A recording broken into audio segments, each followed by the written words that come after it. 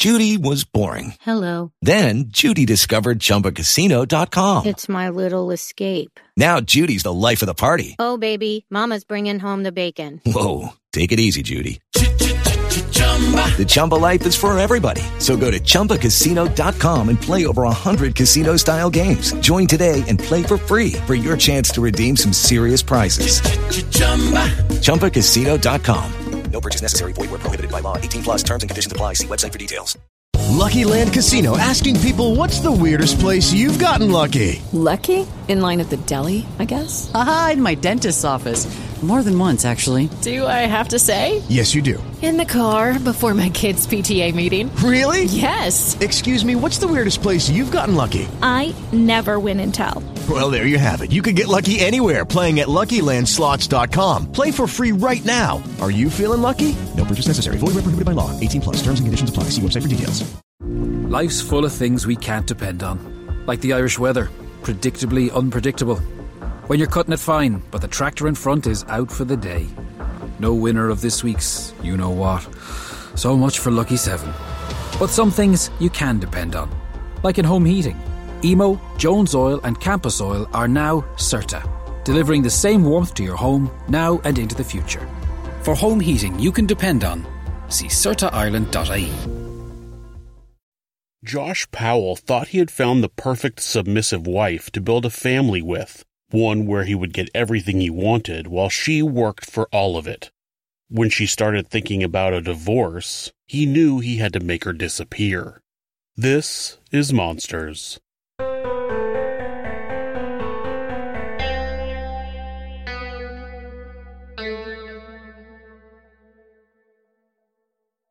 Josh Powell was born on January 20th, 1976, in Puyallup, Washington, to Stephen and Terica Powell.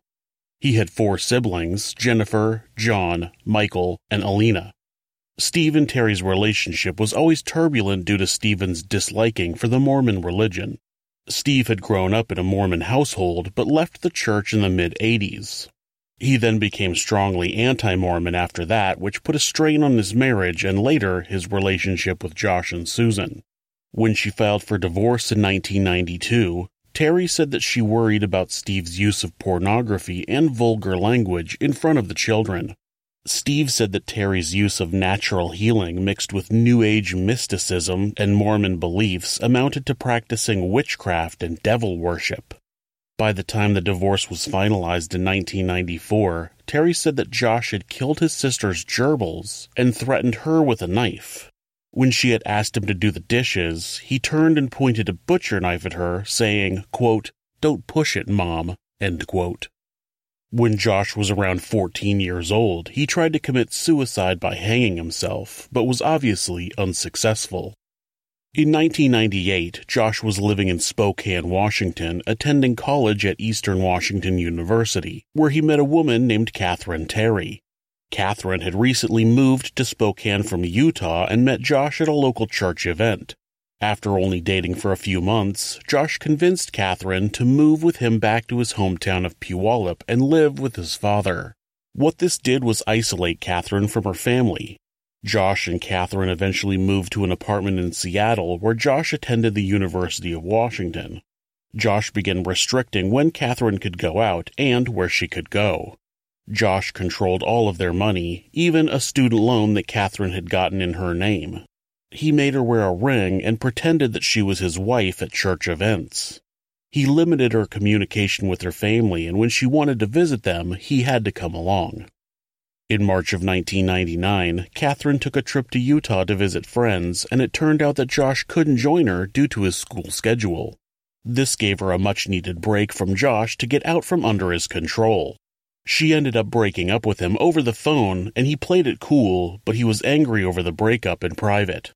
In November, Catherine and her new boyfriend and future husband, Dennis Everett, met Josh in a parking lot in Seattle to pick up her belongings she had left at their apartment. Josh had written in his journal that he thought that Dennis was a jerk and that he seemed like a possessive freak. Well, that's rich coming from Josh.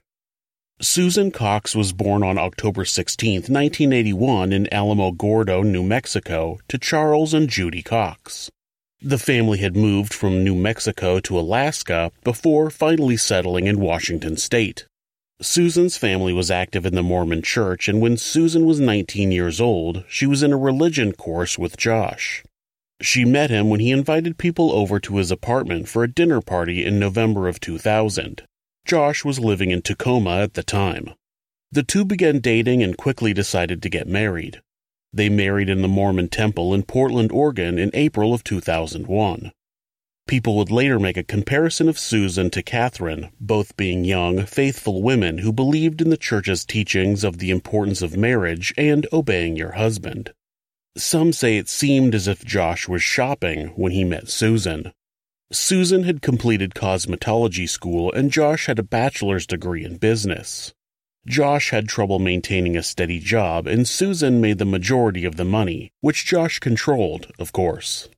After the wedding, Josh and Susan lived with Josh's father, Steve, in Puyallup. Susan would be friendly to Steve when she was around him, but it seemed that he tried to show her more affection than a father-in-law should. Steve always had a video camera in his hand and made these video journals of everything that was happening. He seemed overly interested in getting Susan in front of the camera as much as possible. In 2003, Steve confessed his love for Susan while he was giving her a ride in his truck.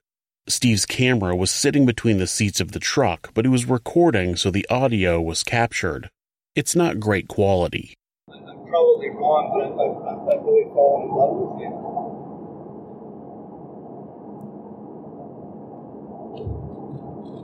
I don't know. I mean, for the last year and a half, you're about the only thing we can think about.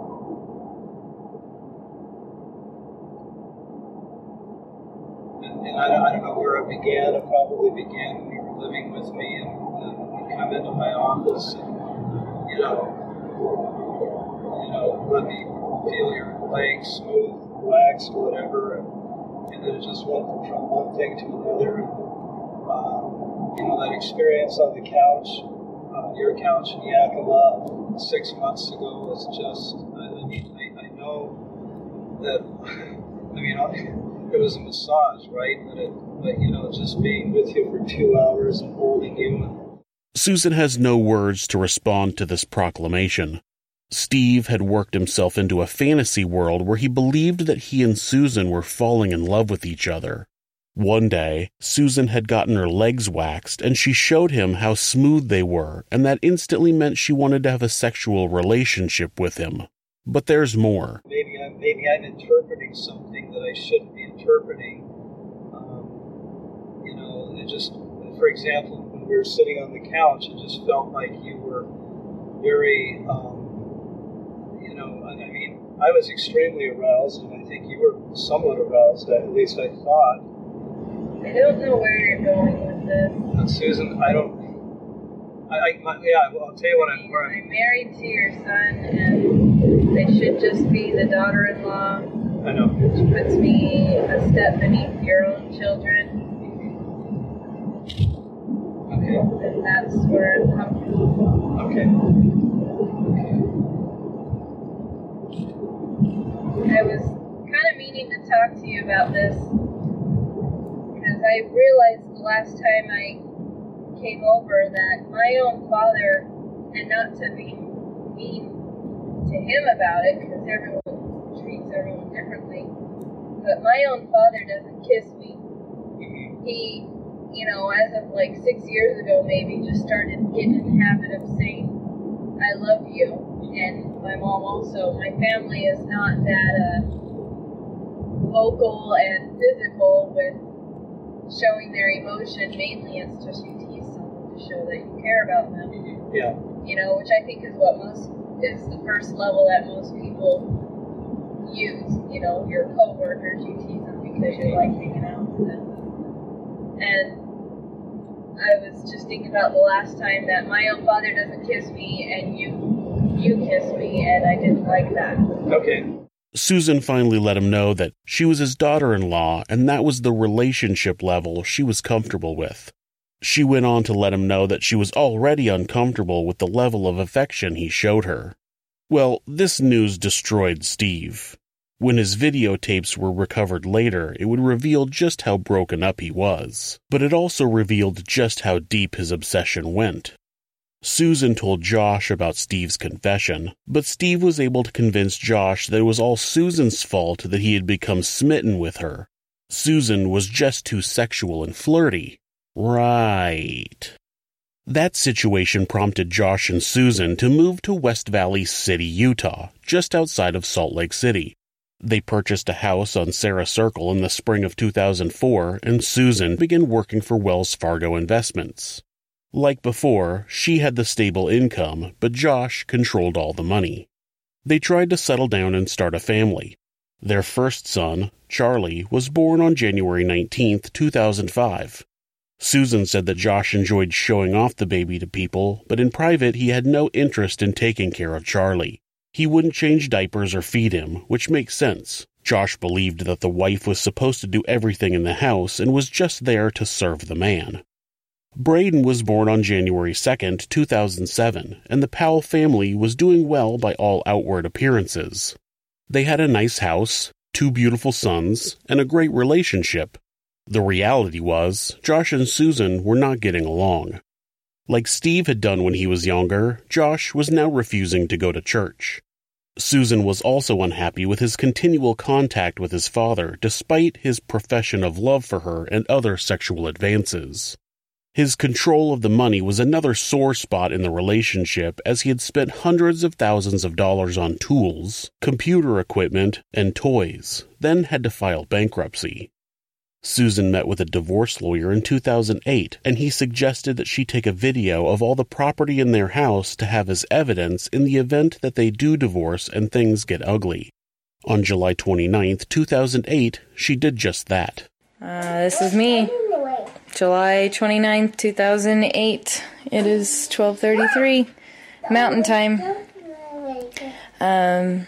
Covering all my bases, making sure that if something happens to me or my family or all of us, that our assets are documented. Hope everything works out and we're all happy and live happily ever after as much as that's possible. Unfortunately, we know now that that doesn't happen. This is Josh's computer, and there's some type of backup device and speakers. And here's the kind of pimping out stuff he's done to his computer. He built it himself. I think there's like 5 hard drives, something about doing raids. These are, I think this was like a couple of $1,000 of like, it says graphic design templates by Stock Layouts or something like that. Here is a rigid saw. I don't know the differences. I think this is a chop saw. And there is a shop vac. This is all stuff bought in a year or less through Home Depot on my credit. Josh bought a lot of stuff and then he had to bankrupt it. And then he bought a little bit more on my credit.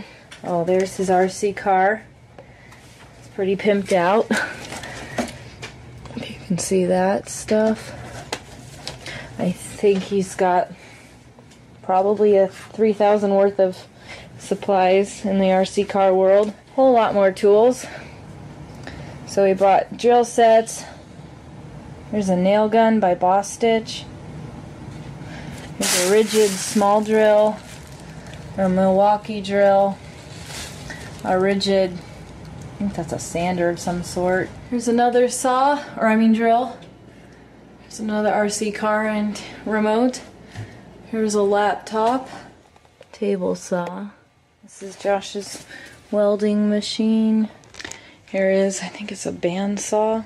Another saw, drill or nail gun or whatever.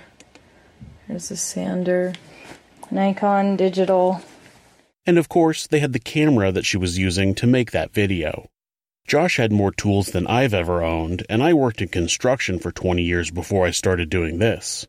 It's not like there were custom cabinets and woodworking details all over their house. Josh was just one of those people who believed his life was better based on the amount of stuff he had. And the way he got that stuff was to put it on credit, most of which was Susan's, and then filed bankruptcy. She even says in the video that he put more stuff on credit after that. But the whole time they were together, Susan was restricted from spending money. She made the money, but Josh spent it all on himself. Susan took this video and kept it in her desk at work. On Monday, December 7th, 2009, Debbie Caldwell, the daycare provider for the Powells, became concerned when nobody dropped off Charlie and Braden that morning. Nobody had called to let her know they wouldn't be there, which wasn't like Susan. Debbie tried to call Susan and Josh, but neither of them answered. She went to the Powell house, but didn't see any tire tracks in the snow on the driveway. She knocked on the door, but there was no answer. Debbie called the emergency contact she had on file, which was Josh's sister, Jennifer Graves, and Josh's mother, Terry Powell. They thought it may be carbon monoxide poisoning, so Terry called 911 for a welfare check. Police broke a window near the front door and entered the home. Inside, they found 2 box fans pointing at the living room couch, and the Powell minivan was not in the garage. They couldn't have left that morning because the snow in the driveway was undisturbed. Susan's purse was on a shelf, and inside was her wallet, keys, driver's license, and credit cards. There was no sign of a disturbance. On the afternoon of December 7th, family members finally got a hold of Josh, who said he had taken the boys camping the night before, but Susan didn't go with them. When they asked where she was, he said that he assumed that she was at work. Of course, anytime someone goes missing, investigators look at the spouse first, which makes sense because statistically, that's who's responsible. West Valley City Police Detective Ellis Maxwell spoke with Josh briefly the evening of December 7th, but asked Josh to come into the station the next day so he could answer more questions. We'll be right back. Josh was immediately confused as to why the police wanted to ask him more questions. A brief meeting with a handful of questions was apparently more than enough police work for Josh regarding his missing wife. He was also immediately concerned that the police thought he was a suspect. Now, on the way over here, I actually did call my attorneys, and they said I should definitely have an attorney. What's that? I called my attorneys, which is prepaid legal. Okay. And they said that I should definitely have an attorney. If I didn't read you your Miranda rights, have I? That's what they said. Okay. Well, let me ask you this then, okay? Do you feel like you're under arrest? I don't know. I didn't even think it was that. It didn't even sink in yesterday, but I don't know where she's at, and she ain't back yet. Okay. Okay. So you don't know if you don't know if you feel like you're under arrest or not? This is why everybody instantly thought Josh was guilty. Your wife, the mother of your 2 children, goes missing, and when you go to the police station, your biggest concern is for you. Why do you keep asking me questions? I already told you everything. Why are you bothering me? Because we want to find your wife. Now, are there situations where you should have a lawyer with you when you talk to the police? Sure. Are there situations where you need to protect yourself from police questioning? Sure. But if you're innocent and a loved one goes missing, you probably want to tell the police everything you know in order to help find them. It's usually accepted that your concern for your wife would supersede your desire for self-preservation. The detective explains that he's not under arrest and that it's a missing persons case that was initially a case of a missing family. Okay. This report came from your mom, which is obviously very concerned, and that was started by the daycare provider. By the way, she has a key to my house. Okay. The daycare provider has a key, so I don't know why they had to break the window when she started it and she had a key. Okay. Well, that was not brought to our attention, obviously. Again, his priority is not finding his wife. He's upset that they broke a window. The police, who don't know who has a key, who are worried that people are in the house, possibly dying, and want to get in to potentially save them, should call around and try to find a key first in order to save a $200 vinyl window? Right. Josh finally agrees to talk to the detective without a lawyer, but he's totally checked out. His mind is not on his missing wife. So, what brought you guys to Utah? Just, oh, sorry, what did you say? What brought you guys to Utah? Just getting away. Yeah, just getting away from your creepy father after he professed his love to your wife. Detective Maxwell has him explain what happened on the days leading up to Susan's disappearance. Josh explained that Saturday morning he took the boys to Lowe's where they did a building activity and then they went to a church party for breakfast. The detective asked him if he and Susan had any arguments, and Josh said no. Susan worked on Saturday. Her schedule was Monday, Tuesday, Friday, and Saturday. She left at about noon to go to work, and their friend Giovanna brought her 10-year-old over where they worked on some home improvement projects together. When Susan got home from work, Giovanna left and Josh and Susan watched the Santa Claus too. Sunday morning, Susan took the kids to church. Josh told Detective Maxwell that he didn't go to church because he didn't feel like walking, but Susan had complained that Josh had stopped going to church, so this sounds like a lie. At about noon, Josh said that he went to the store. I went to the store, picked up... After she got home? Some kind of food, I don't remember what. I actually drove her home, because I drove up about that time, and she was walking with the boys and she was only a couple blocks from home, but I, got them in the car and drove them home. Okay. And I went to the store. Seems like it might have been Winco. Okay. I can't even remember what I bought. Okay. But it was something to eat. I bought yogurt. There was something I was missing. Anyway, I made an omelet. When I got back, I made some kind of an omelet. What was going on in the house when you got back? What was Susan and the boys doing? Just normal. I mean, the kids were playing, and she was I think she was watching TV. Okay. So I made an omelet and some kind of pancakes, and I put cream cheese in them. Damn it, man. This is the 24 hours around when your wife went missing. How can you not remember anything? He's just so lackadaisical about anything surrounding his wife's disappearance. Giovanna came back over on Sunday. Oh, and then she called Giovanna. Anyway, Giovanna came over. She had some pancakes, too. I guess Susan was feeling tired when she got home from church, so at that time she decided to take a nap. Maybe 3 or 4. Okay. Probably 4. Then Giovanna hung out for a while. I was just trying to get the sleds and everything ready. And trying to make sure I got all their change of clothes. Didn't really have a plan in mind, so I was trying to prepare for everything, I think she woke up around 6:30. The friend that spent time with both Josh and Susan that weekend was Giovanna Owings. Giovanna would regularly spend time at the Powell's house crocheting with Susan. On Sunday, December 6th, Giovanna came over and helped Susan organize yarn for her crochet projects. Giovanna would later do an interview where she said it was very strange that Josh was cooking. Like I said, Josh was a cooking is the wife's job kind of guy, and Giovanna said she never had seen him cook before. She also said that she had heard Josh call his dad to get a recipe for pancakes, and then he proceeded to make them one at a time. Not only was it odd for him to be cooking, but he was making one individual pancake at a time. Josh put pancakes on the table for the boys and brought plates of pancakes into the living room for Susan and Giovanna. Shortly after, Susan began not feeling well and laid down. Josh suggested it was time for Giovanna to leave because he was going to take the boys out sledding.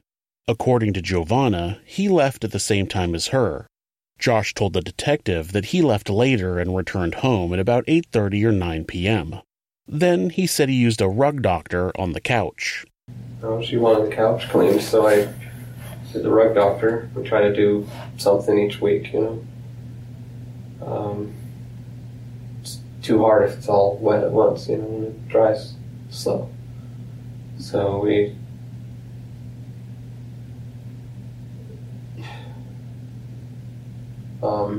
then we watched a movie. And I think that was probably Santa Claus 3.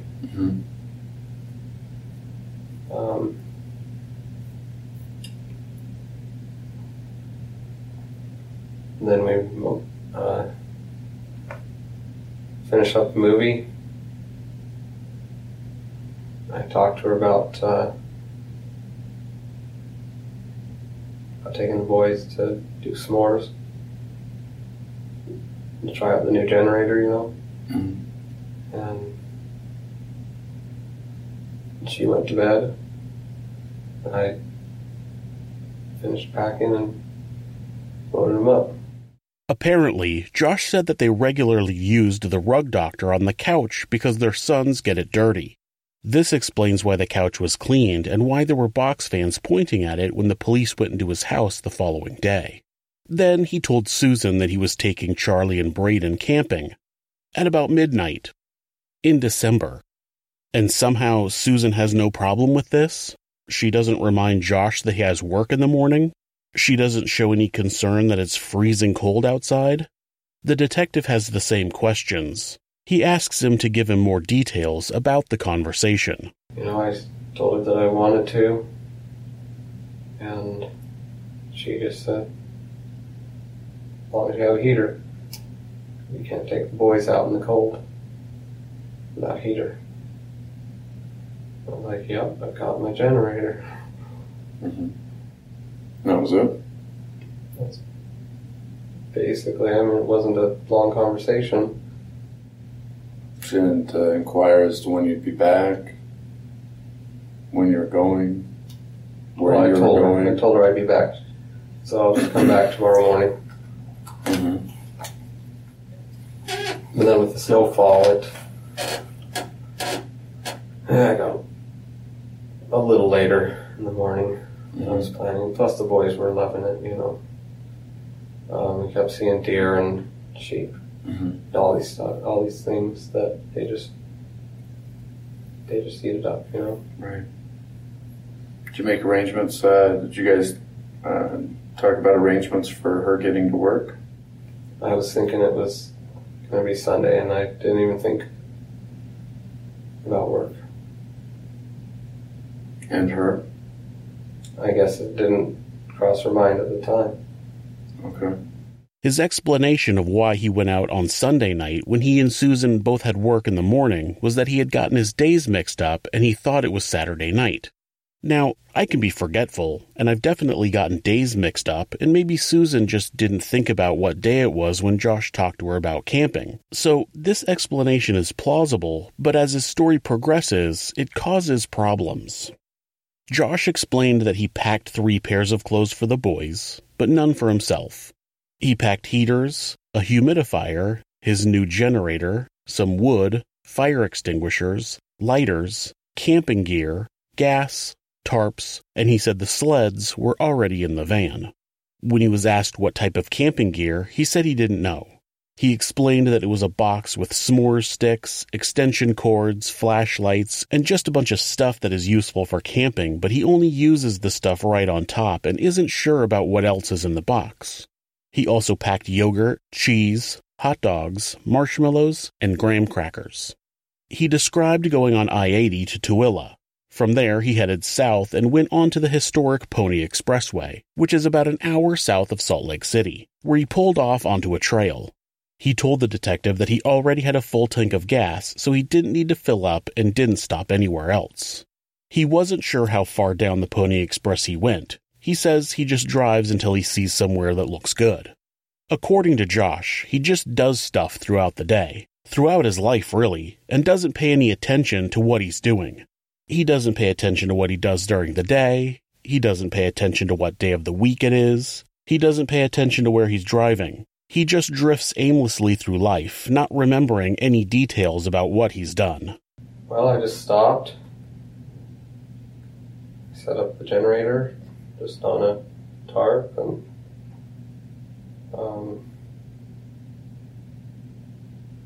plugged in the heaters, got some sleep. Just right there on the trail? Mm-hmm. Okay.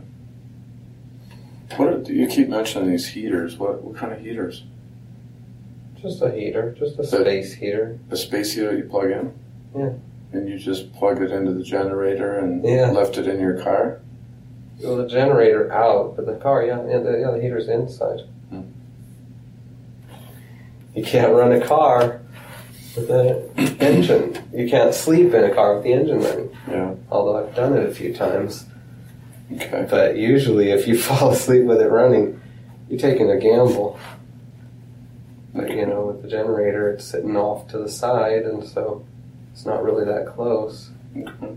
What happened to crying, sniffling Josh? He's chatty Cathy now, all smiles and friendly banter. Josh explained that they slept inside the van, with his new generator set up outside powering some space heaters in the van. They woke up at dawn, had a little campfire to make s'mores, then drove all over the trails on the Pony Expressway. Coming back, he said he drove north until he saw a sign for Lehigh, so he went that way. I'm not quite sure where he was, but there only seems to be one highway between the Pony Express and Lehigh. He said he stopped at a self-serve car wash in Lehigh because the trails on the Pony Expressway get the car so dirty. Of course, he doesn't remember the name of the car wash, what road it was on, how many bays it had, or anything around it, because he's Josh. He just doesn't pay attention to anything in life. After that, he stopped for lunch at McDonald's. After lunch, he tried to call Susan to let her know he was coming back. I actually tried to call Susan to see, just to let her know that I was back. I was coming back. What time was that?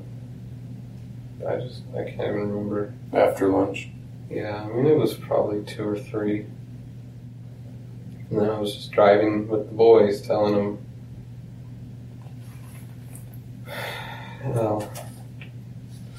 just trying to convince them that it's okay to go home.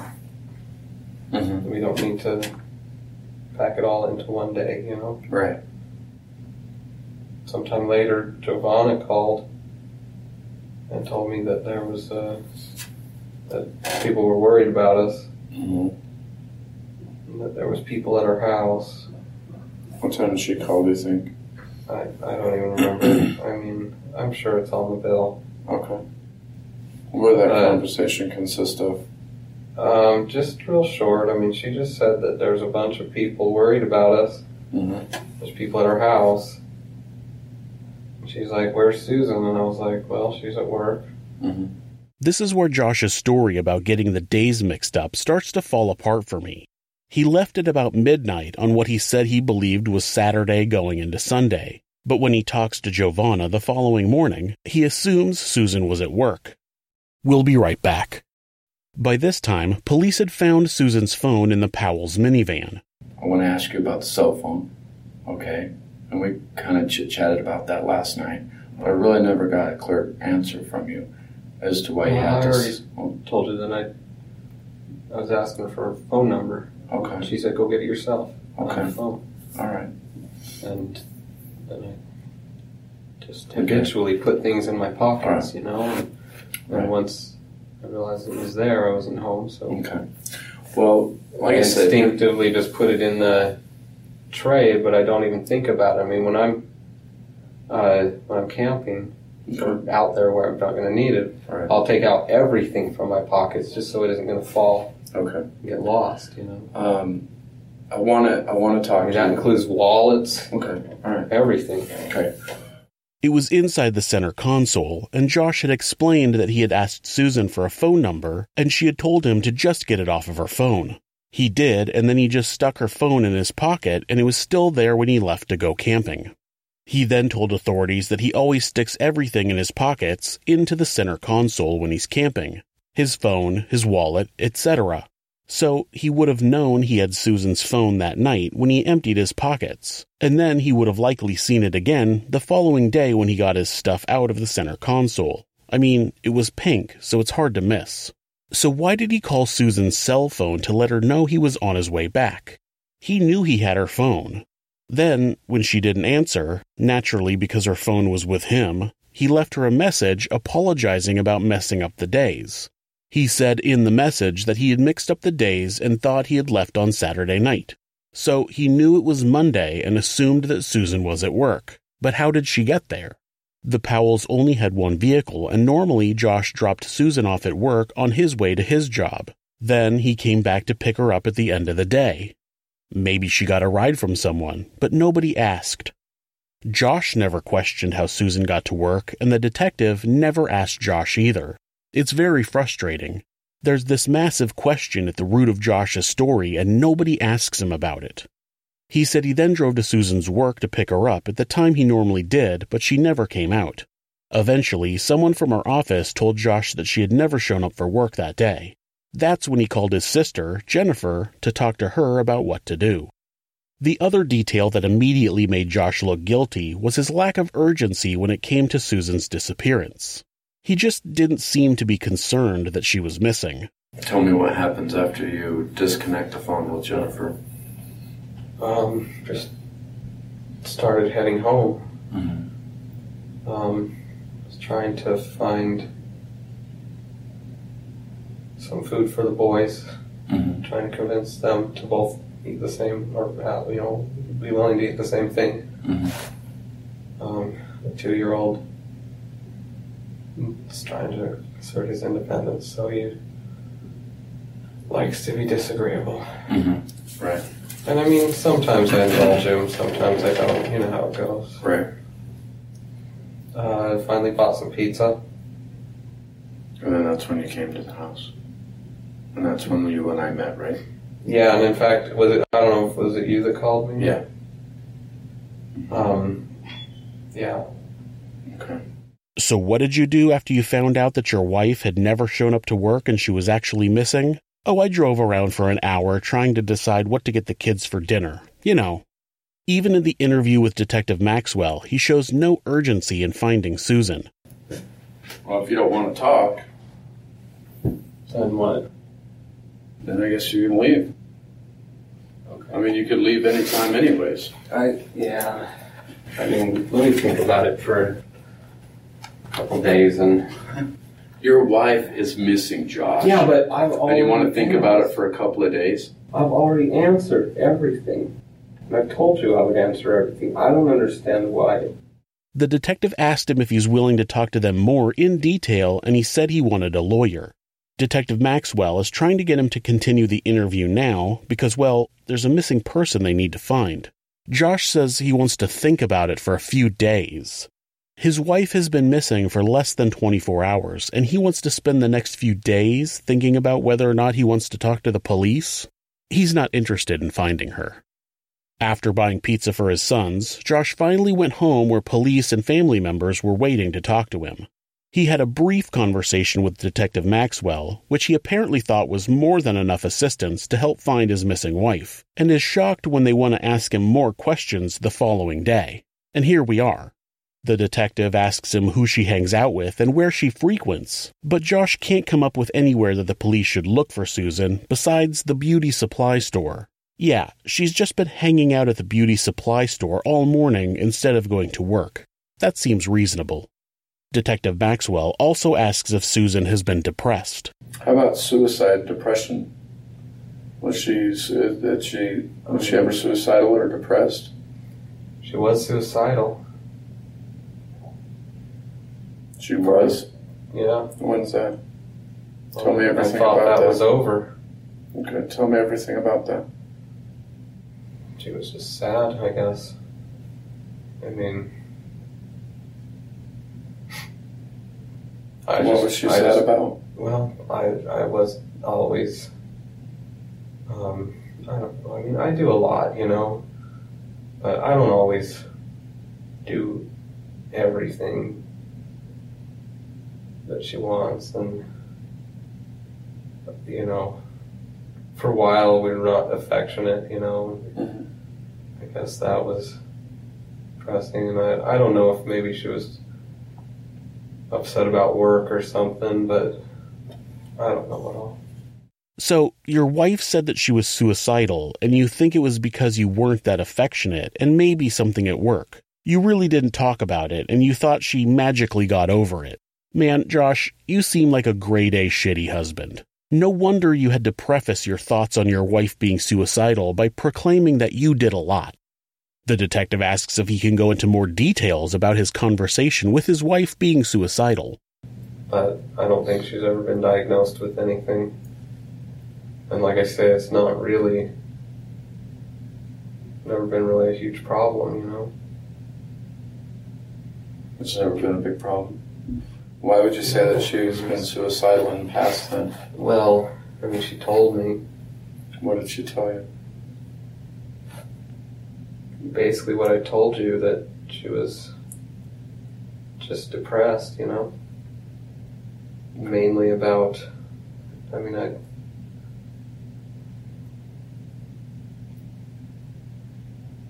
you know, just the affection issue, and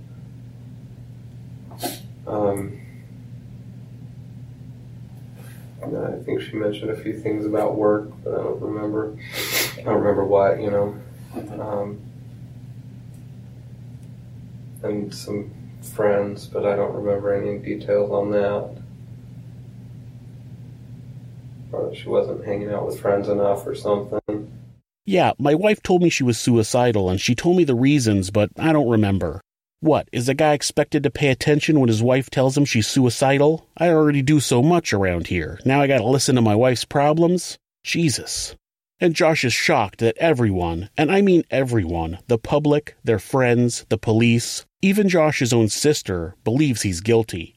Man, I wonder why that is. Maybe it's because you don't seem to give a rat's ass about your wife. He also adds this little gem. But that's where I say her mother is crazy. And I've been trying to convince her that you gotta get some shrink to pound your mother out of you. But she doesn't see it that way. She gets really mad when I say anything about her mother. Yeah, joking about my missing wife while I tell you about how she's suicidal. That's hilarious. While Josh was being interviewed, other detectives were talking to Charlie and Braden. Braden was only 2 years old, so he didn't really talk, but Charlie told the police some information that didn't look good for Josh. Charlie told the detectives that he went camping with Dad, Braden, and Mommy, but Mommy didn't come home. I just spoke with some of our other detectives, and you're going to have to wait here with us. You're not going to go anywhere. One of our detectives just interviewed your children, and your children are telling our detectives that Mom went with you guys last night, and that she didn't come back. She did not go with us. Okay. Well, with that, just getting that information, you're not going to go anywhere. I'm not going to let you leave. I'm going to detain you. You sit right here. If you want a lawyer and you want to talk, or you want to change your mind and talk, or take a CBSA test, then we can do those things. But now with that in mind, they know that she didn't go with us. Do your kids lie? Sometimes they do. I mean, if they said that she was with us, they know that's not true. So if they said that she was with us, then I guess that would put her out the Pony Express. Okay, and that's my concern. That's our concern. It is cold outside, and if there's any way we can help her, we can help her right now if you help us out. No, she was not with us. I didn't leave her at the Pony Express. I didn't just take her out and drop her off or even do anything. When Detective Maxwell received that information, he told Josh that he was being detained and that he wouldn't be able to go to his house or have his car or cell phone back. He was getting a search warrant for all three of them. When police searched the Powell home, they found blood-stained patterns on the sofa, carpet, and floor. DNA would later come back matching Susan.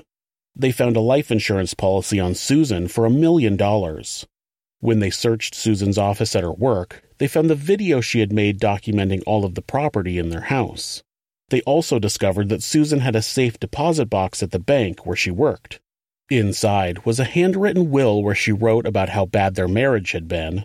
She described the life insurance policy that Josh had taken out on her, and she wrote that she would never leave her boys. She also wrote, quote, "If I die, it may not be an accident, even if it looks like one," end quote. For some reason, the police let Josh go. They shouldn't have. They had more than enough circumstantial evidence to hold him while they continued their investigation. Detective Maxwell wanted to arrest him, but apparently the district attorney wanted Susan to be missing for at least 12 months before they arrested him. Brilliant. What a fabulous idea. After Josh's interview, the police observed him carrying out some bizarre behavior. He liquidated Susan's retirement account. He called the daycare provider and told her that Charlie and Braden wouldn't be coming back. He also called and canceled all of Susan's chiropractor appointments. He shoved bags and bags of garbage into the trash, and he pulled his van out of the driveway and spent the day thoroughly cleaning the interior. When the Powell minivan was finally brought into the police station and searched, Josh went to the Salt Lake City airport and rented a Ford Focus. He put 807 miles on it over the next 18 hours and then returned the car. It's believed that Josh may have gone out and moved Susan's body, or that he even met a family member and had the body taken even further away. When Josh returned from his trip in the rental car, he picked up his van and continued moving on with his life. He was scheduled to talk to authorities again on December 5th, for which he had retained a lawyer, but never showed up to the meeting. He spoke to the police the following day and was not cooperative. By December 20th, Josh had taken Charlie and Braden to Puyallup for the holidays, but on January 8th he returned to West Valley City with his brother, Michael, and the two packed up his house and Josh moved permanently to Puyallup, where he lived with his father, Stephen. It was exactly 1 month since his wife had gone missing, and Josh Powell was not interested in cooperating with police or even living in the same state where he and Susan resided. He had no interest in finding her. He knew he never would, because he knew she was dead. Even though the police should have been more willing to arrest Josh for being involved in his wife's disappearance, they just let him run away. They didn't stop their investigation, but they also didn't stop him. While police were still building a case against Josh Powell, Josh and his family were working on plans of their own. Grand plans that they believed would get the heat off of Josh.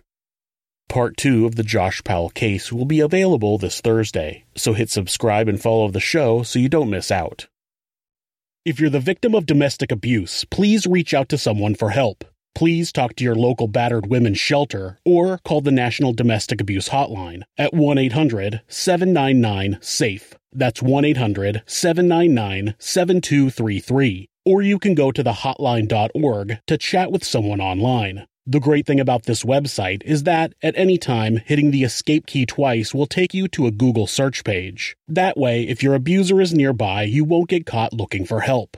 If you're having feelings of harming yourself or someone else, or even just need someone to talk to, please contact your local mental health facility, call 911, or call Mental Health America, who operate the National Suicide Prevention Hotline at 1-800-273-TALK. That's 1-800-273-8255. They're available 24 hours a day, 7 days a week, and will talk to you about any mental health issue you might be facing. Thanks so much for listening to this podcast. You can subscribe or follow the show to ensure you don't miss an episode, and you can leave us a rating on whatever podcast app you use. If you'd like to support the show, you can do that by checking out our merchandise at Teespring. You can also discuss the channel and the episodes on our subreddit, r/thisismonsters. You can find more ways to support our show and how to find us on social media by visiting thisismonsters.com. Thanks again, and be safe. Life's full of things we can't depend on, like the Irish weather, predictably unpredictable. When you're cutting it fine, but the tractor in front is out for the day. No winner of this week's you-know-what. So much for Lucky 7. But some things you can depend on, like in home heating. Emo, Jones Oil and Campus Oil are now CERTA, delivering the same warmth to your home now and into the future. For home heating you can depend on, see CERTAIreland.ie. In the mid-1800s, a young Jack Gallagher left Limerick for a new life in America. Over 200 years later, the Gallagher name is now back, helping you face the future with confidence. Gallagher is Ireland's new name in motor, business and home insurance and financial planning. Call Gallagher today on 0818 222 400 for all your insurance needs. Arthur J. Gallagher, Insurance Brokers Ireland Limited, trading as Gallagher and Polsky Quote, is regulated by the Central Bank of Ireland.